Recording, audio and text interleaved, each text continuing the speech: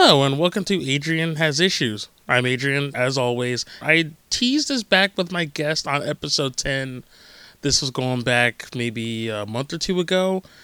She is the writer, artist on an awesome book called Flat Track Furies, and we are both massive fans, as we found out at the end of the episode. We're both massive fans of the Fast and the Furious franchise, so I figured we're going to talk a little bit about the most recent one, Furious 7, and everything about these awesomely terrible, awesome movies. So, ladies and gentlemen, without further ado, Mariah Helmer. Mariah, how's it going? It's going good. Thanks, Adrian. Yeah, I am really excited to be talking about the Fast and the Furious today.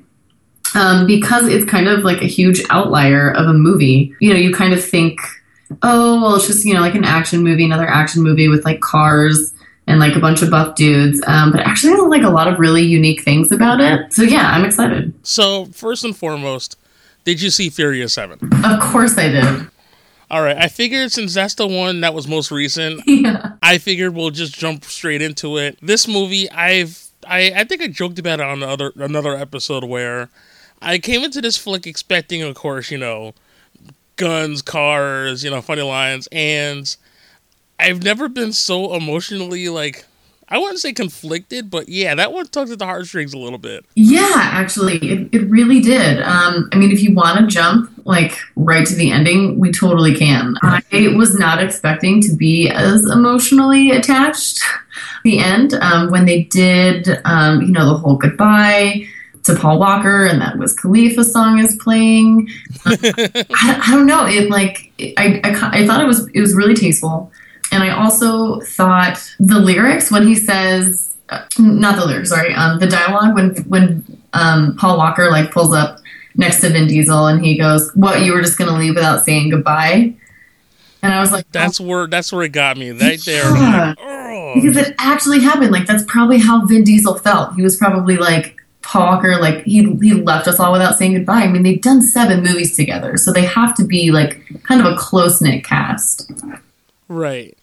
And that's just kind of the beauty of this series, because a lot of movies, I mean, I can't think of any other long-running series that has pretty much had a fairly consistent cast. I guess maybe the Harry Potter films, maybe Lord of the Rings, you know, stuff like, you know, your sci-fi epics or your fantasy movies, but I never would have thought I would have cared this much for characters from a cheesy movie from like 2000 where like an LA, you know, street gang was boosting like DVD players. I don't even know what was it, DVD players or VCRs? It was all sorts of electronics.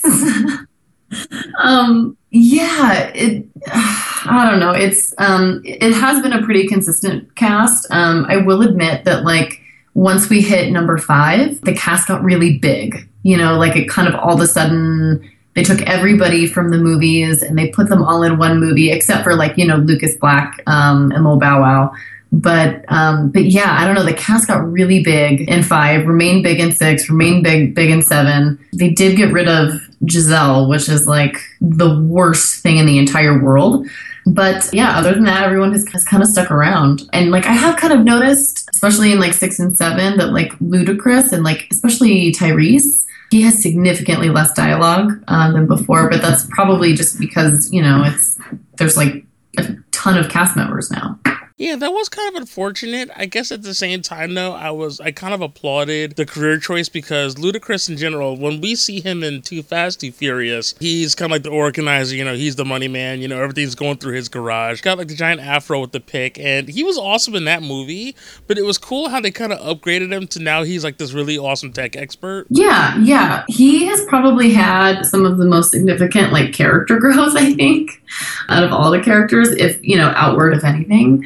He did kind of start off as like this, I don't know, just like this like street guy that like owned his garage and he was just like taking it day by day, you know, did a lot of like gambling things, you know, at his garage. He wasn't always on the up and up, but yeah, he did kind of upgrade into this more valuable character. And I do think he made a really interesting comment when, you know, that scene in Furious 7 or Fast 7 or whatever, Furious 7. I think it's, Furious 7. Right.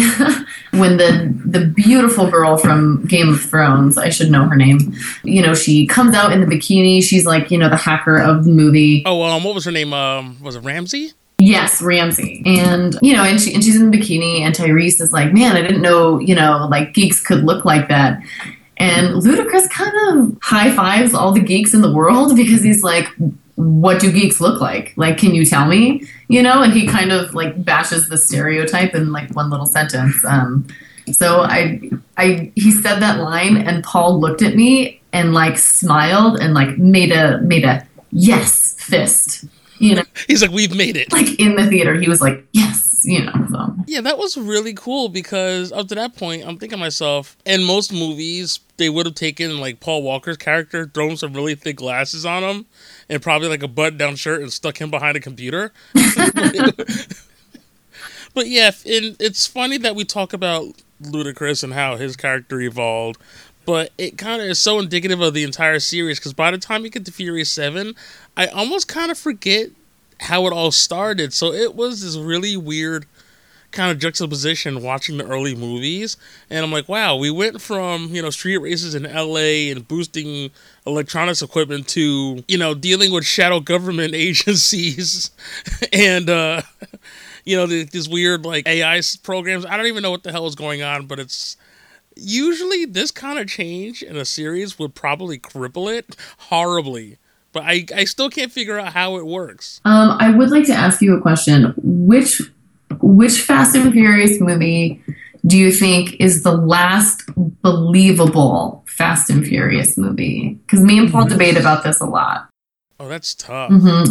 Like which one just jumped the shark and you were like, okay, like we're in it for the action long haul. Like it's just going to be crazy from here on out. I think it's 4. I think 4 is the last believable one because 4 gets really into, international drug smuggling, which actually isn't really too far off from number 1. Like they're still smuggling, they're still kind of like running merchandise. Right. Through cars and stuff. And so, I don't know, like 4 doesn't really seem that far-fetched, and there aren't really a whole lot of action scenes where I'm like, nope, that would never happen. You're wrong. Like 4 is still pretty believable to me. And I think 5 is the one that kind of jumps the shark. But Paul maintains that 5 is still believable. That's actually a good argument because, all right, the way I see it, 4, Mm-hmm. 4, I mean, everybody talks about how, Tokyo Drift is the odd duck of the series. It really is. But to tell you the truth, I can't now. Great, you've already punched the major hole in my argument.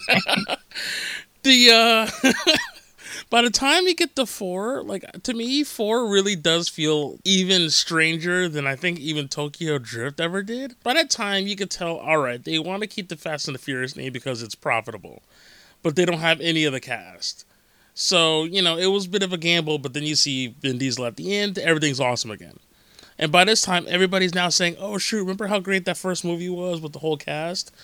And I feel like 4, other than kind of reestablishing that first story, doesn't really have much else going for it. Okay. Yeah, I mean, 4 is definitely the comeback of, like, the Fast and Furious franchise as we know it today. Because you have 1, which is a great movie, especially by itself.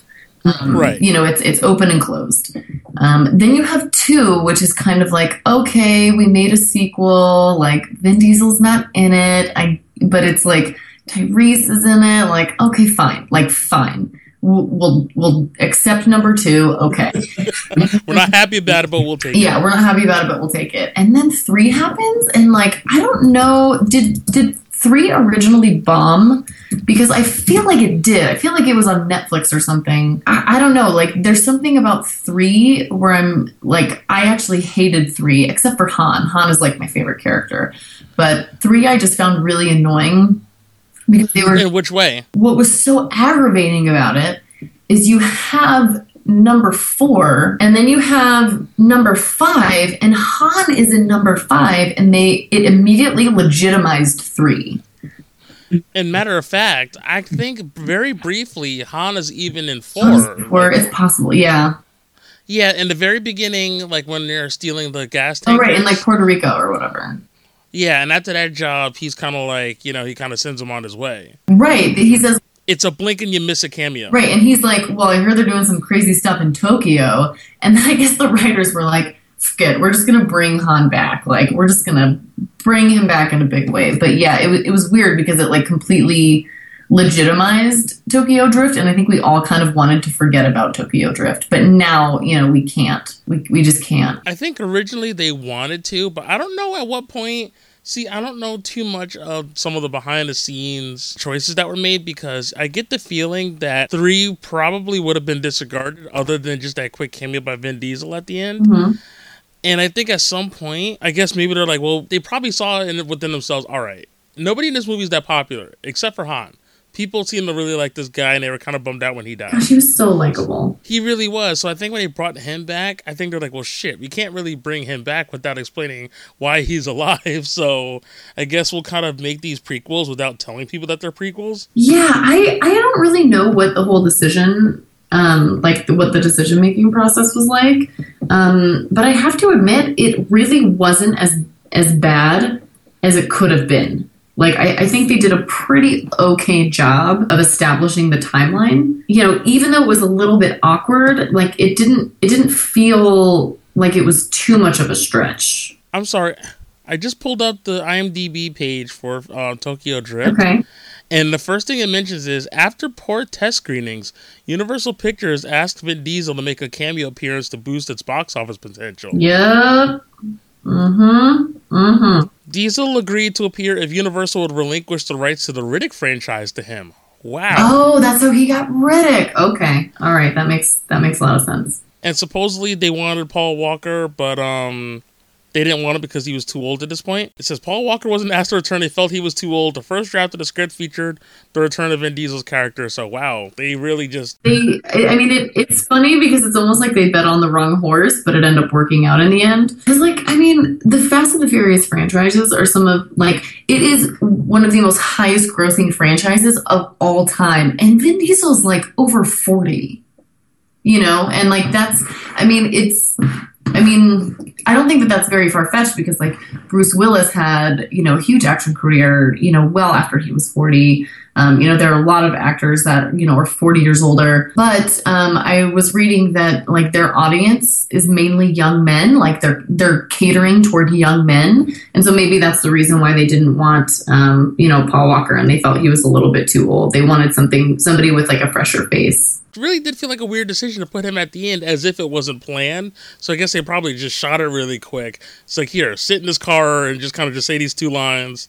Boom. Yeah, there is something very cathartic about him showing up though, because you watch this movie and you're like, okay, well, cool, great, and then he rolls up in this huge, muscle car. Lucas Black says, I didn't know Han was into American Muscle, and he, Vin Diesel rolls up in his deep voice, and he goes, he was when he was rolling with me, and you're like, I don't know.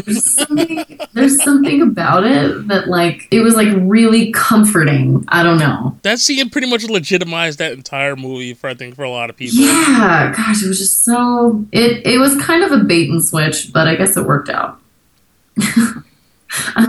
Yeah, I try to defend 3 a lot. I tried to, but I realized I don't really have too many horses in that race because I tried watching it again because I think it was on HBO a few times. I'm like, you know what? This is not very good. Yeah, and I don't know what it is about Lucas Black's accent, but it drives me crazy. I don't know. He's got one of those really way past the Mason Dixon Southern accents. That's about as deep South as it gets. Yeah, and it's really slow, and it's almost like it prohibited him from actually acting. I don't know. It seemed like he couldn't put emotions into it because he was trying so hard to just get the dialect right. I don't know. Is that his normal accent? I think it is, yeah. Okay, maybe not then. I don't know. Now, what's funny, going back to Furious 7, is, and I should have thrown up a spoiler alert, but by now, if you haven't seen these movies, that's your problem. Yeah, it is. But that scene when Vin Diesel, of course, goes to Japan to, try to, I guess, bring back Han's body when he's talking to Lucas Black. It's funny, this scene takes place over it's a decade since they filmed that originally. But yet it's supposed to take place mere minutes after that race in Tokyo Drift. And you can already see kind of Lucas Black's hairline. I'm like, where did they go there? Yeah, and Vin Diesel's way beefier. You know, like if you look at like the original Fast and Furious movies, like he's big, but he's still kind of like a trimmer young man. Whereas like you can kind of see the age like in his jawline, you know, in the other ones. And so I kind of would, I should probably, okay, well, obviously like that's why I can't because it isn't released yet, but I would really like to watch that scene at the end of Tokyo Drift and then freeze frame it and then bring up that scene in Fast 7 and just like look at how different they look now. I think that'd be really interesting. That would be. What I'm going to have to do, though, is just take all the movies and make an edit and try to put it in chronological order. Oh my gosh. If somebody made that, I don't know if it would be as interesting, but I would certainly watch it at least once. You know, like it could be like the reverse Machete order. But still, going back to 4 was a lot of fun. I do appreciate 4 because, of course, it did establish Giselle's character, and I kind of forgot that she originally, you know, had a thing for Dominic before he kind of shut her down in what had to be one of the most interesting ways possible. Right? Like, if I were on the receiving end of that, I would have just cried because he really just made her feel terrible. Right, but it was also like, I don't know, it's almost like he did shut her down pretty hard, but the way that he did it just made it seem like, look, I'm just in love with somebody else, you know? So yeah. I was going to try to do the line, but I can't do his voice, and I sound like I'm sick if I try to do the Vin Diesel voice. It's like, got those eyes to see past the bullshit. Like, I can't even do it. Like, right. And she's like, that doesn't sound like me at all. And he's like, it ain't. And you're like, oh, snap. Like, poor Giselle, because she's obviously beautiful, and she's like, oh, she's gorgeous. Yeah, she's fantastic. Something that I found really interesting is I was kind of wondering, you know, like why the franchises have been so successful, other than the fact that they're just like huge action movies. And so I was talking about it with somebody, and because that's what I do in my spare time, I talk about the Fast and Furious. But I came across an article that was saying that part of the reason why it's so successful is because it has a diverse cast. It's not just like a bunch of white dudes staring at each other. And I hadn't really thought about that, but let me actually just give you some numbers really quick. And this is like the percentage of like ethnicities that went and saw the movie. It was 37% Hispanic, 24% African American, 10% Asian, and 25% white. And 4% is other. So I thought that was really interesting. Those are worldwide numbers. Yeah, it is really astounding. And they said that's why it's so successful is because like people want to go see people of other races in movies. And I thought that was just like super refreshing. You know, so often I'm watching a movie and like I'll count like how many white people are in it and like leading roles and stuff. And like you don't notice it. Unless you really look for it, at least like as a white person. I'm sure somebody who isn't white would notice it a lot faster. But yeah, it's crazy. And done in a way where it's not kind of obvious, because there are some movies you can tell where, you know, they throw it in where, okay, I'm sure at some point they know they're going to get in trouble. Be like, okay, hey, we're diverse. See, we've got, you know, a woman here. Or we have, hey, there's a black guy. I mean, he only has 2 lines in the beginning of the movie, but hey, he's there. Yeah. And there are actually like no white women in it, right? You have like Jordana Brewster.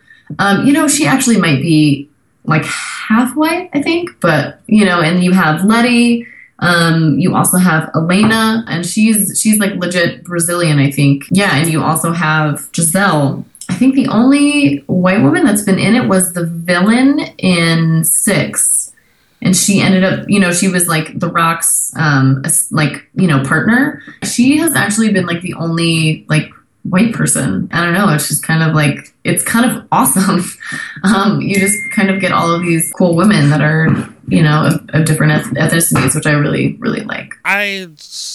I'm completely just blown away because I'm still reeling thinking about 7. Well, I mean, I'll get all the Paul Walker stuff aside because that whole time I'm trying to think, well, I know they're not going to kill him off, but I was kind of both exhilarated, but also a little disappointed with how, I can't remember. Oh, Jason Statham's character? Jason Statham's character. Gosh. Yeah, I can't remember what was his name in that movie. Wow, I'm I so don't, clearly whatever. prepared I for don't this. know. It's like, But they of course set him up to be like this major badass, and that very strange opening scene, which to me was half laughable but also kind of frightening, where he's of course in next to his brother, whom I didn't realize survived that. yeah, but then there's sixth one. dead and there's like TV dead. I thought he was dead. So like, obviously they were gonna make him magically show up in like a hospital bed so that one day he can wake up, and like do whatever. His name was Shaw. But yeah, that was actually like Shaw, kind of super annoying because I don't think I'd want to see him as a villain again. I wouldn't want them to reuse him as a villain. At least that's just my personal experience. I was less worried about him being the villain because, okay, of course he's playing the role of the pissed off older brother who's come, to avenge the family. And of course they set it up with the whole hospital scene, like he's this major badass. I think my issue with him is they treated him a lot like they did, like, let's say the T-1000 in like Terminator 2, where it seemed like he was always in like the right place like at the right time. And like that's kind of what you get after 4 is you kind of just get these, superhuman characters. They come out of like really crazy situations, and it's exactly like the Die Hard movies. Like the first Die Hard, that could totally happen. Like it could totally legit happen. Bruce Willis is able to kind of like best these people by taking them out one at a time. It's totally plausible. Would it probably happen? No, but yeah, it could. And then by the last Die Hard, it's just like he's invincible and he jumps off a Harrier jet and survives. Like it just becomes too escalated. And so sometimes like the characters can just get really annoying because they just aren't even believable anymore. I guess it was a good enough motivation for him just to obviously avenge his brother, who at this point I assume wasn't dead, probably in a coma, even though he did somehow survive a plane exploding. But 50-mile runway or whatever. But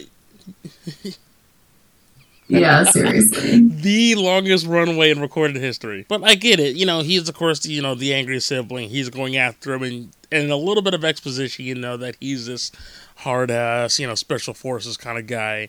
But, okay, you get it. That's sort of what he is. But there's still really very little depth to him, which I guess there's so much going on with the main cast that the villain sort of took a sidestep. But I didn't really feel much of anything for that crew. Even at least with his brother in 6, okay, you realize, he's running his team. But why does he even care? Like, why is he even doing this? Like, we got no character background on him. So, like, to us, we're like, okay, he has no other motivation other than to just, like, fill this shallow role because Vin Diesel and Paul Walker need a baddie to show up. Right, and it could have worked because Statham and Vin Diesel going at it is pretty awesome in its own right, and then The Rock showing up. Yeah, exactly. But, you gotta give him something. I was actually kind of surprised because I thought Kurt Russell was going to like turn on them and be evil, but he wasn't, which makes me think obviously he's going to be in 8. He's going to be in the next one, and we'll kind of get a little bit more juice from him. But yeah, Shaw's a really hard character to kind of sink your teeth into. I kind of wish they had given us a little bit of I kind of wish they had made us like Shaw a little bit, just a little bit. And I think that would have made things a little bit more interesting. But that was also my complaint with 6, though. But granted, his brother, yes, he wasn't the most well-rounded of antagonists. But at the end of the day, you at least kind of get the impression here's a guy who is doing a job and doesn't necessarily hold any real empathy towards anybody, because there was that one guy who gets killed and Letty's like, of course he tells him, oh, so-and-so didn't make it, and he's like, all right, well, tough shit. And she's like, you're gonna give us all the same speech when we go out? Right. And Letty is well aware of his cold-blooded aspects. She's not surprised or anything like that. Yeah, it is a little bit more than we got from Statham. That was probably the most ridiculous beginning, though.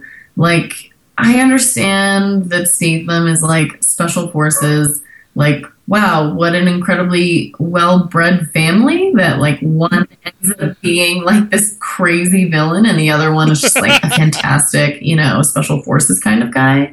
But I almost found him going into the hospital and like destroying everything like kind of frustrating. I was kind of hoping he would be a little bit more of a ghost. Right.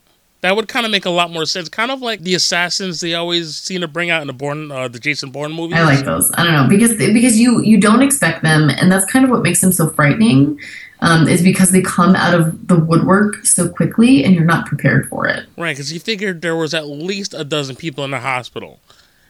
There's no way in the world, unless he had like a bandolier full of like grenades or something, right, that he could have ever dispatched those guys without coming out without a scratch. And by that point, I kind of figured, well, since this is starting a new trilogy, there's kind of no going back to any of the, I guess, what you would consider the believable, less fantastical movies at this point. Yeah. I mean, now, ever since we jumped the shark in 5 with, like, the safe. So wait, is that you consider that to be the jump the shark moment with them dragging the safe? I do. I know that some people maintain that it's still believable, but I just think that there are too many factors that could just not work with that entire scene. I don't know. That's the okay. Yeah, that's the moment where I'm just like, okay, no. Like even at the beginning of 5, where they're stealing the cars off of the trains, it's not like it would be really difficult to do. But it was like obvious that they were having like a really hard time with it, and I don't know. Like I feel like I could see that happening. Yes, I can see that too. Yeah, but yeah, the safe for me at the end of 5 is like the last straw. Yeah, the jump the shark moment for me had to be probably the tank in 6. Oh yeah, and they like fly over that bridge, like they fly over that empty space between the two freeways. Yeah, and they have that tank. I mean, the most unbelievable scene to date might have to be driving the car through the Dubai skyscrapers. Yes. Where was he going to go? Right. Like, and that's my thing. If this was done, like, okay, if this scene was done in, I don't know, New York or maybe another metropolitan area where there's a lot of skyscrapers and he's driving through buildings, we've seen that before. And even, hell, I think they did that in one of the Lethal Weapon movies. But point being, it would kind of make sense, but you have several, like 3 skyscrapers in the middle of a desert. Yeah, and like they're I mean, it is like the Dubai Tower, right? Or is it not? I think that was definitely the tower. I think that was the same one from Mission Impossible. Okay, cool. Yeah, it like that was kind of a crazy moment for me. And then at the end, I'm sure there were all sorts of like crazy things happening. But yeah, it's weird how like you go from like the first movie where they're just like stealing VCRs, and all the way that like you're at 7, and yeah, you have like, the like, God's Eye, the magical software that can just like track you no matter what, which like would be just crazy impossible. But yeah, it's kind of amazing how they go from boosting electronics, to being on most wanted lists. I don't know. It's really interesting.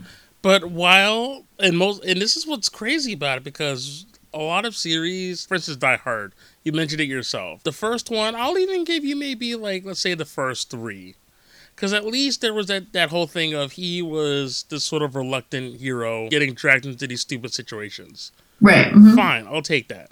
But then by 4, and then definitely by 5, where 5 at this point, he no longer becomes reluctant. Like he's literally going out of his way to cause problems, which is way out of character. But again, you can't really believe it anymore, because at this point, half the things that happened in that movie would have killed him. Yeah, I mean, I definitely think in 4, Paul Walker is like having like another crisis of faith.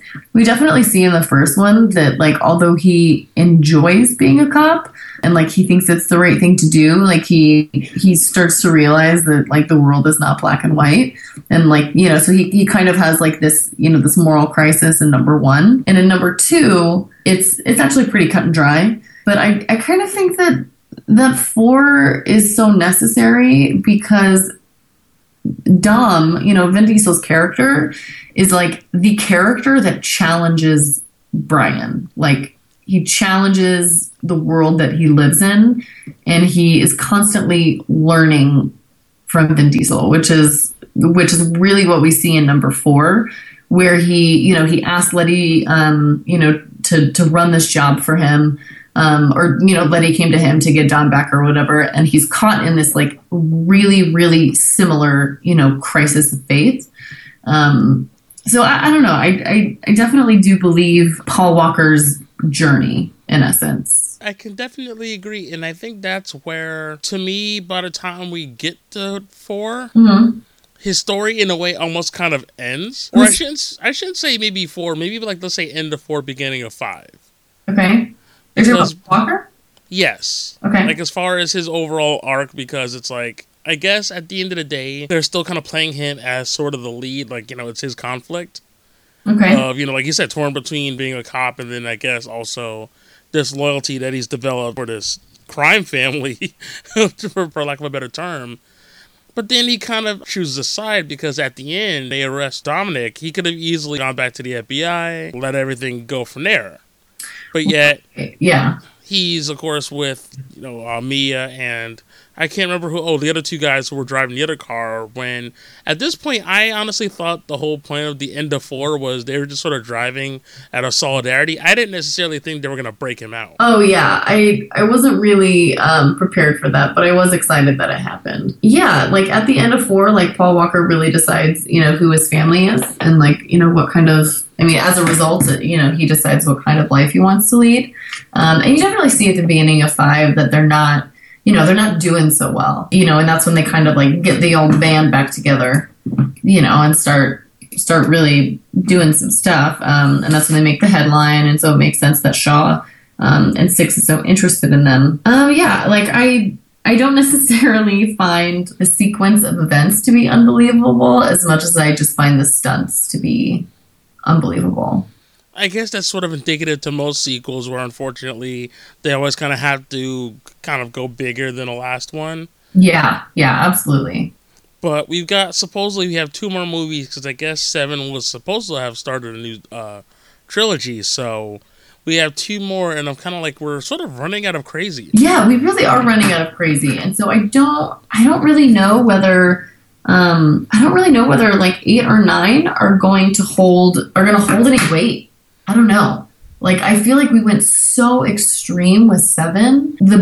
Anything that, they drove cars out of a plane and landed on a road somehow with parachutes. Like, it's gotten so crazy that like I honestly don't know. I hope that 8 and 9 are good, but like I don't know if they're going to be. Well, from what I understand, from what I at least heard, is that your favorite Lucas Black is still has 2 more. I love how you immediately almost hit He's totally my fave. Yeah, he's signed on for 2 more, so I guess he's gonna probably join that crew. You get the impression that Ramsey's probably going to stick around. Oh my gosh, if they don't keep her, they're insane. I'm like, I really need Ramsey and Ludacris to hook up. I really do too, but yeah. And it's like ever since Giselle left, and like Elena is not necessarily like a main character. It's a total sausage fest. So we definitely need Ramsey to stick around. And I don't know. Do you think that they'll like kind of push Lucas Black into like the main role? Like they're kind of going to replace Paul Walker with Lucas Black? Or do you think Lucas Black will be accrued into the team, but a different character who's already on the team will rise to be the cohort, if you will? That's actually a really good question. Yeah, I don't know. Because the way I see it, you get the impression that Dominic and Letty probably, well, I wouldn't say they'd have a lesson role, but at this point, kind of like how Ramsey referred to them as like Alpha and Mrs. Alpha. Yeah. There's just sort of like, at this point, they're sort of like the parents of the series, in a way, more of a mentoring role. Okay. Yeah, I could definitely see like Letty stepping up. I'd love to see a female kind of become like the go-to best friend. I don't know. I think Jordana Brewster will maybe be an 8 for like 5 seconds. I don't think she's going to be in it for a while. But yeah, I don't know. I'd be happy with Ludacris. I'd love to see Ramsey just like steal the series, but they'll probably either choose Lucas Black or they'll choose somebody a little bit more seasoned in the friend group. Now, this is something I kind of debated within myself because I didn't think they'd do it out of respect. Okay. But I'm wondering because I've seen the one joke that they've made a lot is where they call the next one F8, which of course, just sounds like fate. And which is funny. But at the same time, I'm wondering if that does get played into it a little bit. As if, like, for instance, because you're thinking to yourselves, how are they going to throw them back into the mix? But then I'm wondering, what if they do something where you find out that maybe in the time they were away, something did happen to Brian, that they go to avenge him. Oh, see, I didn't think that they were going to kill off Paul Walker's character. I thought they were just going to be like, Brian's a dad now, peace out. And the audience would just understand because Paul Walker isn't physically around anymore. Right.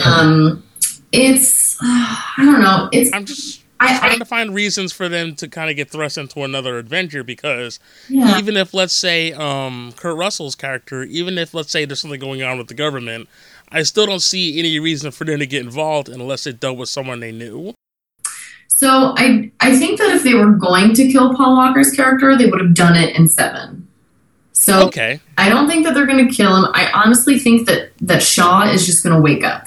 I think that's 8. Shaw's going to wake up from his stupid coma. It's just garbage because he totally should have died. And, he's going to be like, oh my gosh, I can't believe you locked up my brother, Jason Statham, in prison, in this amazing prison. I'm going to break him out. And then he breaks him out, and, like, then it's just the Shaw and Jason Statham show for 8. And, Okay, so now they got to deal with both of them. Right. And Kurt Russell's going to, show up and be awesome because he's Kurt Russell. And I don't know. I kind of have been hearing a rumor that they're trying to get Eva Mendes back for 8. Oh, yeah, that's right. I totally forgot about her. I could definitely see her, coming in, being in the mix. Maybe Elena is gone, right? Because she wanted to quit in 7 anyway. So Elena's gone. Eva Mendes is The Rock's partner now. And, yeah, I don't know. Maybe there is another villain that they're teaming up with, Shaw and Jason, and then that's the villain for 9. Well, here's kind of what I'm thinking, though. Okay. That Kurt Russell, I guess, because did they ever... I keep forgetting, though, because I know he kind of works on one of those shadow branches where he's sort of off the grid. Right. Now, I'm wondering if it's one of those situations where he, I guess, rounds up the crew, so to speak, again. But yet, maybe Eva Mendes' character, of course, because there's always that one character who is on, I guess, one of the law that's, always kind of chasing them, because it was originally The Rock. Yeah. Or, I'm sorry, Eva Mendes was sort of undercover, but then I guess The Rock was that guy in the 5th one. Then in the 6th, he was helping him. Then I guess even in 7, he was, even though he wasn't, like, officially. So I'm wondering if maybe Eva Mendes is now the person, I guess, maybe chasing them. Oh yeah, I mean, she definitely got promoted after 2. Like she was, undercover. I mean, undercover narco, I guess. Yeah, for like what 8 years, and they thought she had been. Yeah, and then she made like a huge bust, thanks to Paul Walker and her amazingness, and so she gets, promoted. And that's why she brings up Letty to The Rock. And she's probably made a pretty little career for herself if she's played her cards right, if she's an actual real person. So yeah, it's probably going to be like Eva either way, Eva, The Rock, and Kurt Russell they don't all work for the same entity, but they kind of all work towards the same general purpose. So I could see them getting together and be like, oh my gosh, we need Dom. I really wish that it wouldn't happen that way because that's the way that it happens for every single movie. I don't know. I kind of think that like it'd be really interesting if like Shaw and Jason Statham like maybe kidnapped like Tyrese or... Yeah, it would have to be personal, I feel, because they couldn't recruit him for another job, but because I think that would be a little too redundant. Yeah, it would be really redundant. But in all honesty, it's such a successful franchise that they could do redundancy and it would still make a ton of money. So, I don't know. It just depends on whether they're lazy or not. Well, considering the amount of money that 7 made, I mean... Oh my gosh, it's so much money. I was not expecting that at all.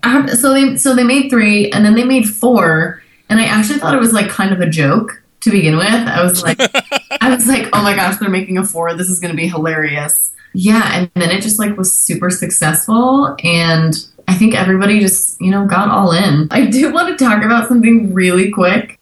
No problem. Whatever you want to bring up, go ahead. In Seven, right? So Okay. Vin Diesel gets all like messed up from like an entire parking garage falling on him. As you do, Yeah. Who hasn't had that happen to them in their life? And then Letty remembers. She remembers her life, right? And she is like, oh my gosh, me and Dom got married in like Puerto Rico or wherever the frack they were. I just cannot remember where they were. But they got married that night that she was like, ride or die, remember? And, and then she, they like, Dom is like, I don't know, they get split up somehow, right? And, she's trying to bring it back. But she hadn't remembered this. She remembers that they get married. And she says, why didn't you tell me, Dom? Why didn't you tell me that we got married?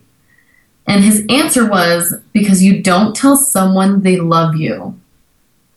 And I actually read this on Twitter, and I couldn't agree more. They were like, life is really weird when Vin Diesel is the best example of consent. Because we have all of these, debates about like what consent is, and like no means no, and we have this argument constantly, which is crazy, but it was just really interesting to see like someone be like, Vin Diesel is this like really great example of like empowering women and like giving them consent. I don't know. It was just like this really funny thing that I did hear something about that, but that is actually a really interesting thing because throughout that whole sort of subplot of her losing her memory, while I mean there are parts where he does, I guess, try to, hopefully trigger.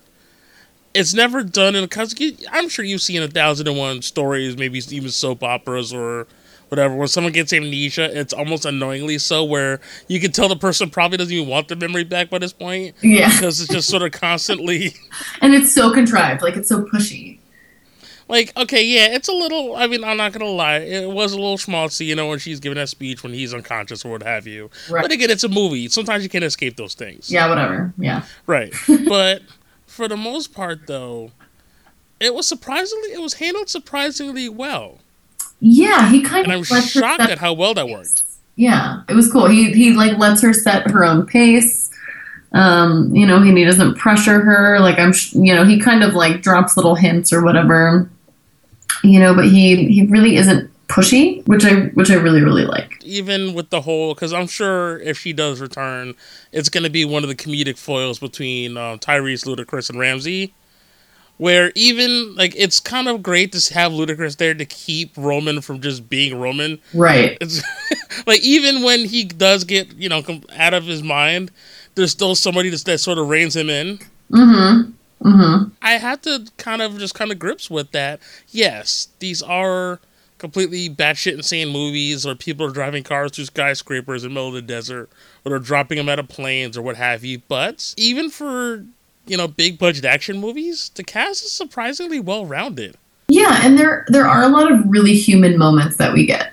Because sometimes in action movies, it's like every character is played, straight on, and you don't really have a lot of human moments with them, or the human moments just seem really like pushed and contrived. And like sometimes I do think that the dialogue between Ludacris and Tyrese could have like better timing and maybe seem a little bit more comfortable. But yeah, I really like how, okay, so Vin Diesel actually kind of put it in a really good way. There was this buzz of Vin Diesel saying, yeah, I think Furious 7 should win an Oscar. And people were like, oh my gosh, are you serious? Like, I can't believe that you're serious.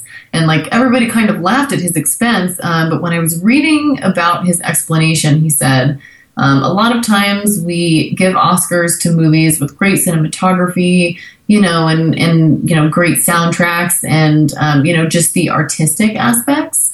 But we don't ever consider how a movie makes us feel.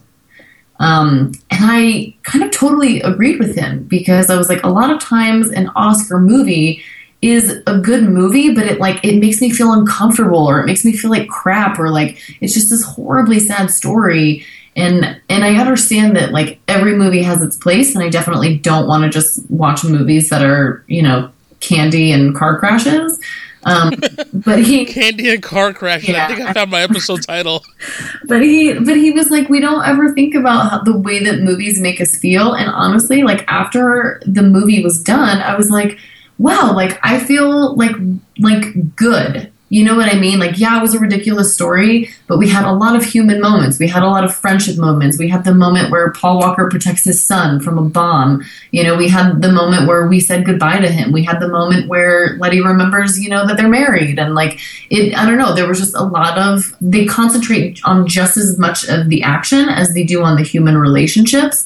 And I think that is also what makes the Fast and Furious franchise is so successful. Yeah, because even in movies, let's say, we'll take some of the lesser movies, like Too Fast, Too Furious, where, okay, you have Paul Walker sort of playing the straight character, where, of course, now his sidekick's the crazy one, you know, his old friend from jail, or his old friend who got arrested, you know, he sort of blamed him for it. Mm-hmm. And, you know, you even see that growth where, even by the end of that movie, I generally kind of believe that these two used to be good friends that sort of, you know, kind of fell apart. Yeah. Yeah.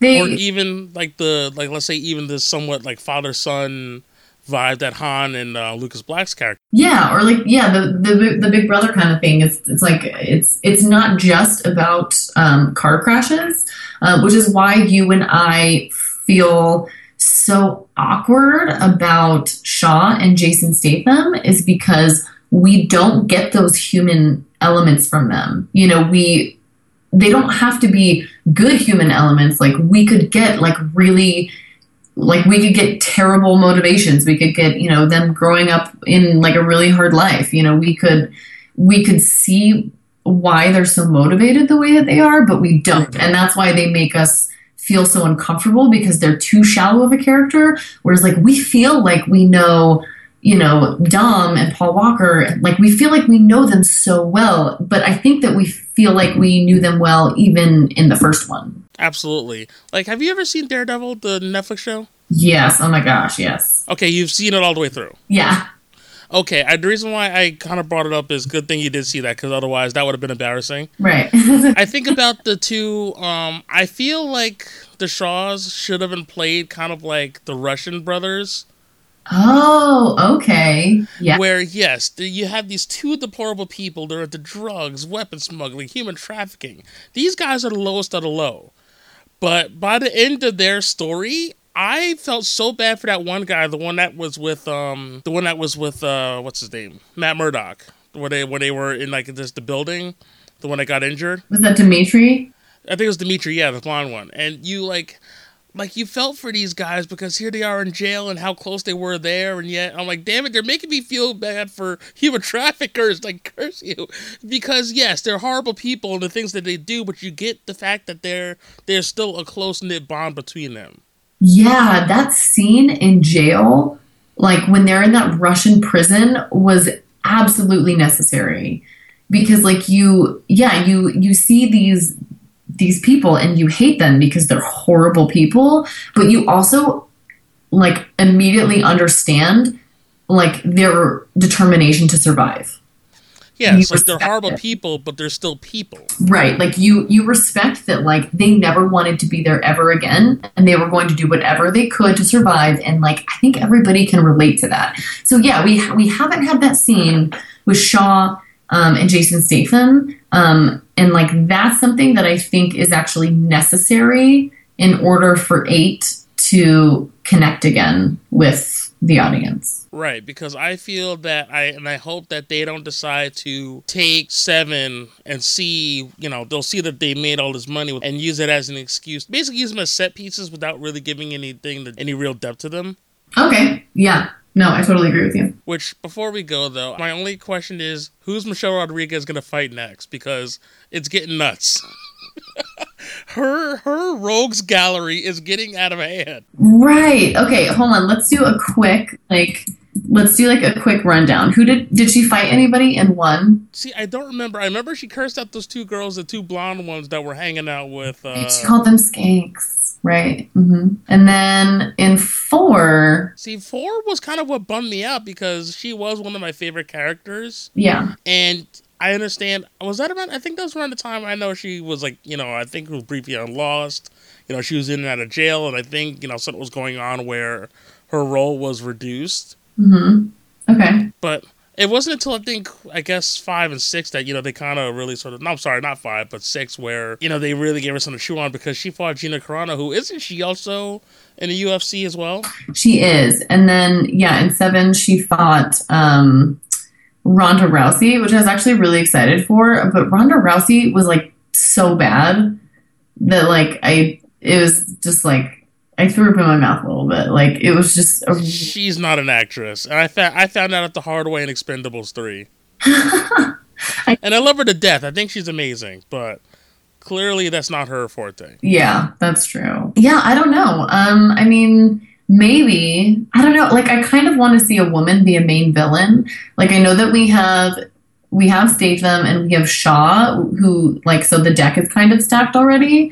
But I'd really like to see them team up with a woman, and then in 8 they defeat Shaw and Jason Statham, and the woman is the villain in the 9th one. We all assume that Eva Mendes, I guess, came back to, of course, the FBI or whatever, she got bumped up. But I mean, who's to say that that was the name of the villain in Too Fast and Furious? But who's to say that she ever really stopped being a double agent? Oh, okay. I got you. I'd be down for that. I'd be down for a fight between Eva Mendes and Letty. And yeah, I would love to see Eva Mendes kind of go dark. Because I know that was sort of the whole subplot where they weren't sure if she turned or not. Yeah, being totally fine. But yeah, I don't know. I think that would be really interesting, Adrian. I think they should take your advice. Oh my gosh. You know what though? It's crazy because I'm almost more excited about the next Fast and Furious than I am for the next Avengers or Captain America. And me 15 years ago would have laughed at myself as you idiot, this movie's never going to do well. Yeah, it's definitely interesting, and it's a different flavor of pizza, if you will. I don't know. The Avengers has a very specific place, whereas I don't know. I think the Furious franchise, the Avengers is heroes that you always knew were going to be heroes, and they will continue to be heroes. Whereas Fast and Furious is the villains that you are rooting for. You were rooting for Vin Diesel from square one, and you knew he was the bad guy. I mean, not necessarily the bad guy. He's not a bad person, but he's obviously not a law-abiding citizen, and this is kind of your favorite group of renegades. Yes, they because I'm sure by the time 6 came along, they were sort of deputized or what have you by the government in terms of getting to what they wanted. Mm-hmm. But I'd imagine the next 2, they go back to being straight outlaws again. Okay, I might be. I would kind of like to see that. Maybe Kurt Russell is hunting them. Maybe Sean and Jason Statham set him up and they're on the road. I'd be okay with that. Yeah, there's so many ways they could go with this, and I kid you not, at least on a weekly basis, I'm looking for news on an 8th movie, which I guess what we'll have to do is we'll have to start recording 15-minute news breaks. It's not even going to come out for 3 years or something. It's going to be such a long wait. It's what, 2017? If it's that soon, I will be very surprised. I could have sworn I tweeted you the date, which I can't remember it right now, but it's sooner than I thought. It's at least within 2017. Really? Okay. Yeah, I would be totally okay with that. Oh, has an official release date, yep, and Paul Walker's brother Cody may have a role in it. Oh shit, this changes everything. I don't know if it's gonna be a big role though. It might just be they pan in on, Cody and Jordana Brewster, and he's all oh, they do the digital thing again? Yeah, he's maybe I should go help Dom, and she's you've been for Dom enough. I don't know. It would completely break everything about her, but Or how batshit insane would it be, though, if they just took his brother and just put him in a movie and it's like, turns out that Brian had this long lost family that he didn't know about? That would be so ridiculous. It just might work. We all said that about Letty, not dying, that we were all for when she came back. At this point, you know what? 8's got to throw a curveball. They got to throw in something just so out there that, you know what? I have no choice but to accept it because I never would have thought about it. Yeah, screw it. Like, let's just, like, if we're going to jump the shark with action, we might as well just do it with everything else. Like, let's say that Shaw and Jason Statham are players in the next one, right? And they have the whole brother thing going on. And then, like, Cody shows up and he's like, Brian couldn't be here, but, like, I don't know. Or maybe Cody is, like, in it with the villains and they have to be, like, I don't know. I just can't. That, like, blew my brain. I know. I might have actually thrown in too many curveballs at once, and, like, I don't even know if I know how to, like, try to reason that at all. But just, I don't know. It's got to be something crazy. Yeah, I can't tell with that right now. Okay. All right. Well, we'll leave it there. We'll once there's, like, more information coming out, we'll have to reconvene because this is so much fun. Oh my gosh, absolutely. I'm so happy that you love these movies as much as I do, because, like, am kind of, I don't want to be ashamed about it, but, like, I feel. But why should we be? Because they're just it's fun, and I think we as people, and I'm just gonna say this and I'll shut up. Okay. I think, with movies the way they are now, and especially in the wake of superhero movies being, like, the new thing, there's sort of, like, this pushback, I think, from people who are kind of against it in a way that they feel that it's not legitimate cinema. And don't get me wrong, I love my deep film. But I am also my father's son, and sometimes I just kind of want to watch stuff explode. Yeah. And if I can have some fun and get a little bit of enjoyment out of that where it's not so brain-numbing, I mean, why should we be ashamed of that? To me, I don't think there should be a thing called a secret shame. Like, if you like Fast and Furious, hell, proclaim it from the mountaintops. Right, I agree, yeah. No, yeah, it's like, sometimes we call it River Tam beats up everyone. Where it's like, you just want to watch River Tam beats up everyone. And yeah, like, I'm really excited about all the superhero movies. I do think that at some point, though, like, people are going to be gravitating more towards other movies just because they'll get a little, like eating soup every night for dinner. People will want other representation. So. Right. I mean, as far as, like, that massive trend, I'm sure that'll go away at some point. Yeah. But again, at this point, I don't think anything's been as consistent 7 movies and next to Harry Potter, where other than Fast and Furious franchise, and I cannot wait to see what they do with 8. If they do 9, they will have more movies than Harry Potter. I think they're already set for 9. I think that's the number they're reaching. Okay, maybe 8 and 9, like, because it's kind of like a trilogy. I don't know. Maybe 8 and 9 will be a little bit more of, like, there will be a really open ending in 8. Maybe that's what they're planning. Instead of it being like a closed ending, but somebody's in a coma, it'll be like a really open ending. Yeah, because I know Paul Walker's death kind of probably changed their plan, because I feel as though he would have probably, because was he still with the FBI in 7? No. He wasn't with the FBI. Okay, so that takes that out of the equation. Mm-hmm. I guess we'll have to wait and see. And like I said, I'll be checking the news for like the next 2.5 years. All right, and when news comes out, we'll just have to geek out on each other and be like, "Did you hear this?"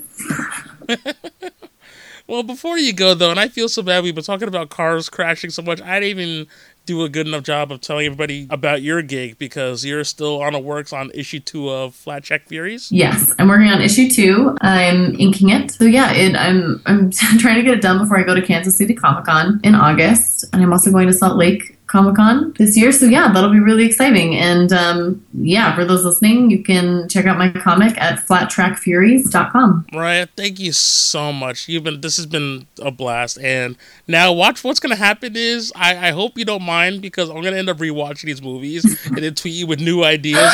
You're probably going to block me on Twitter.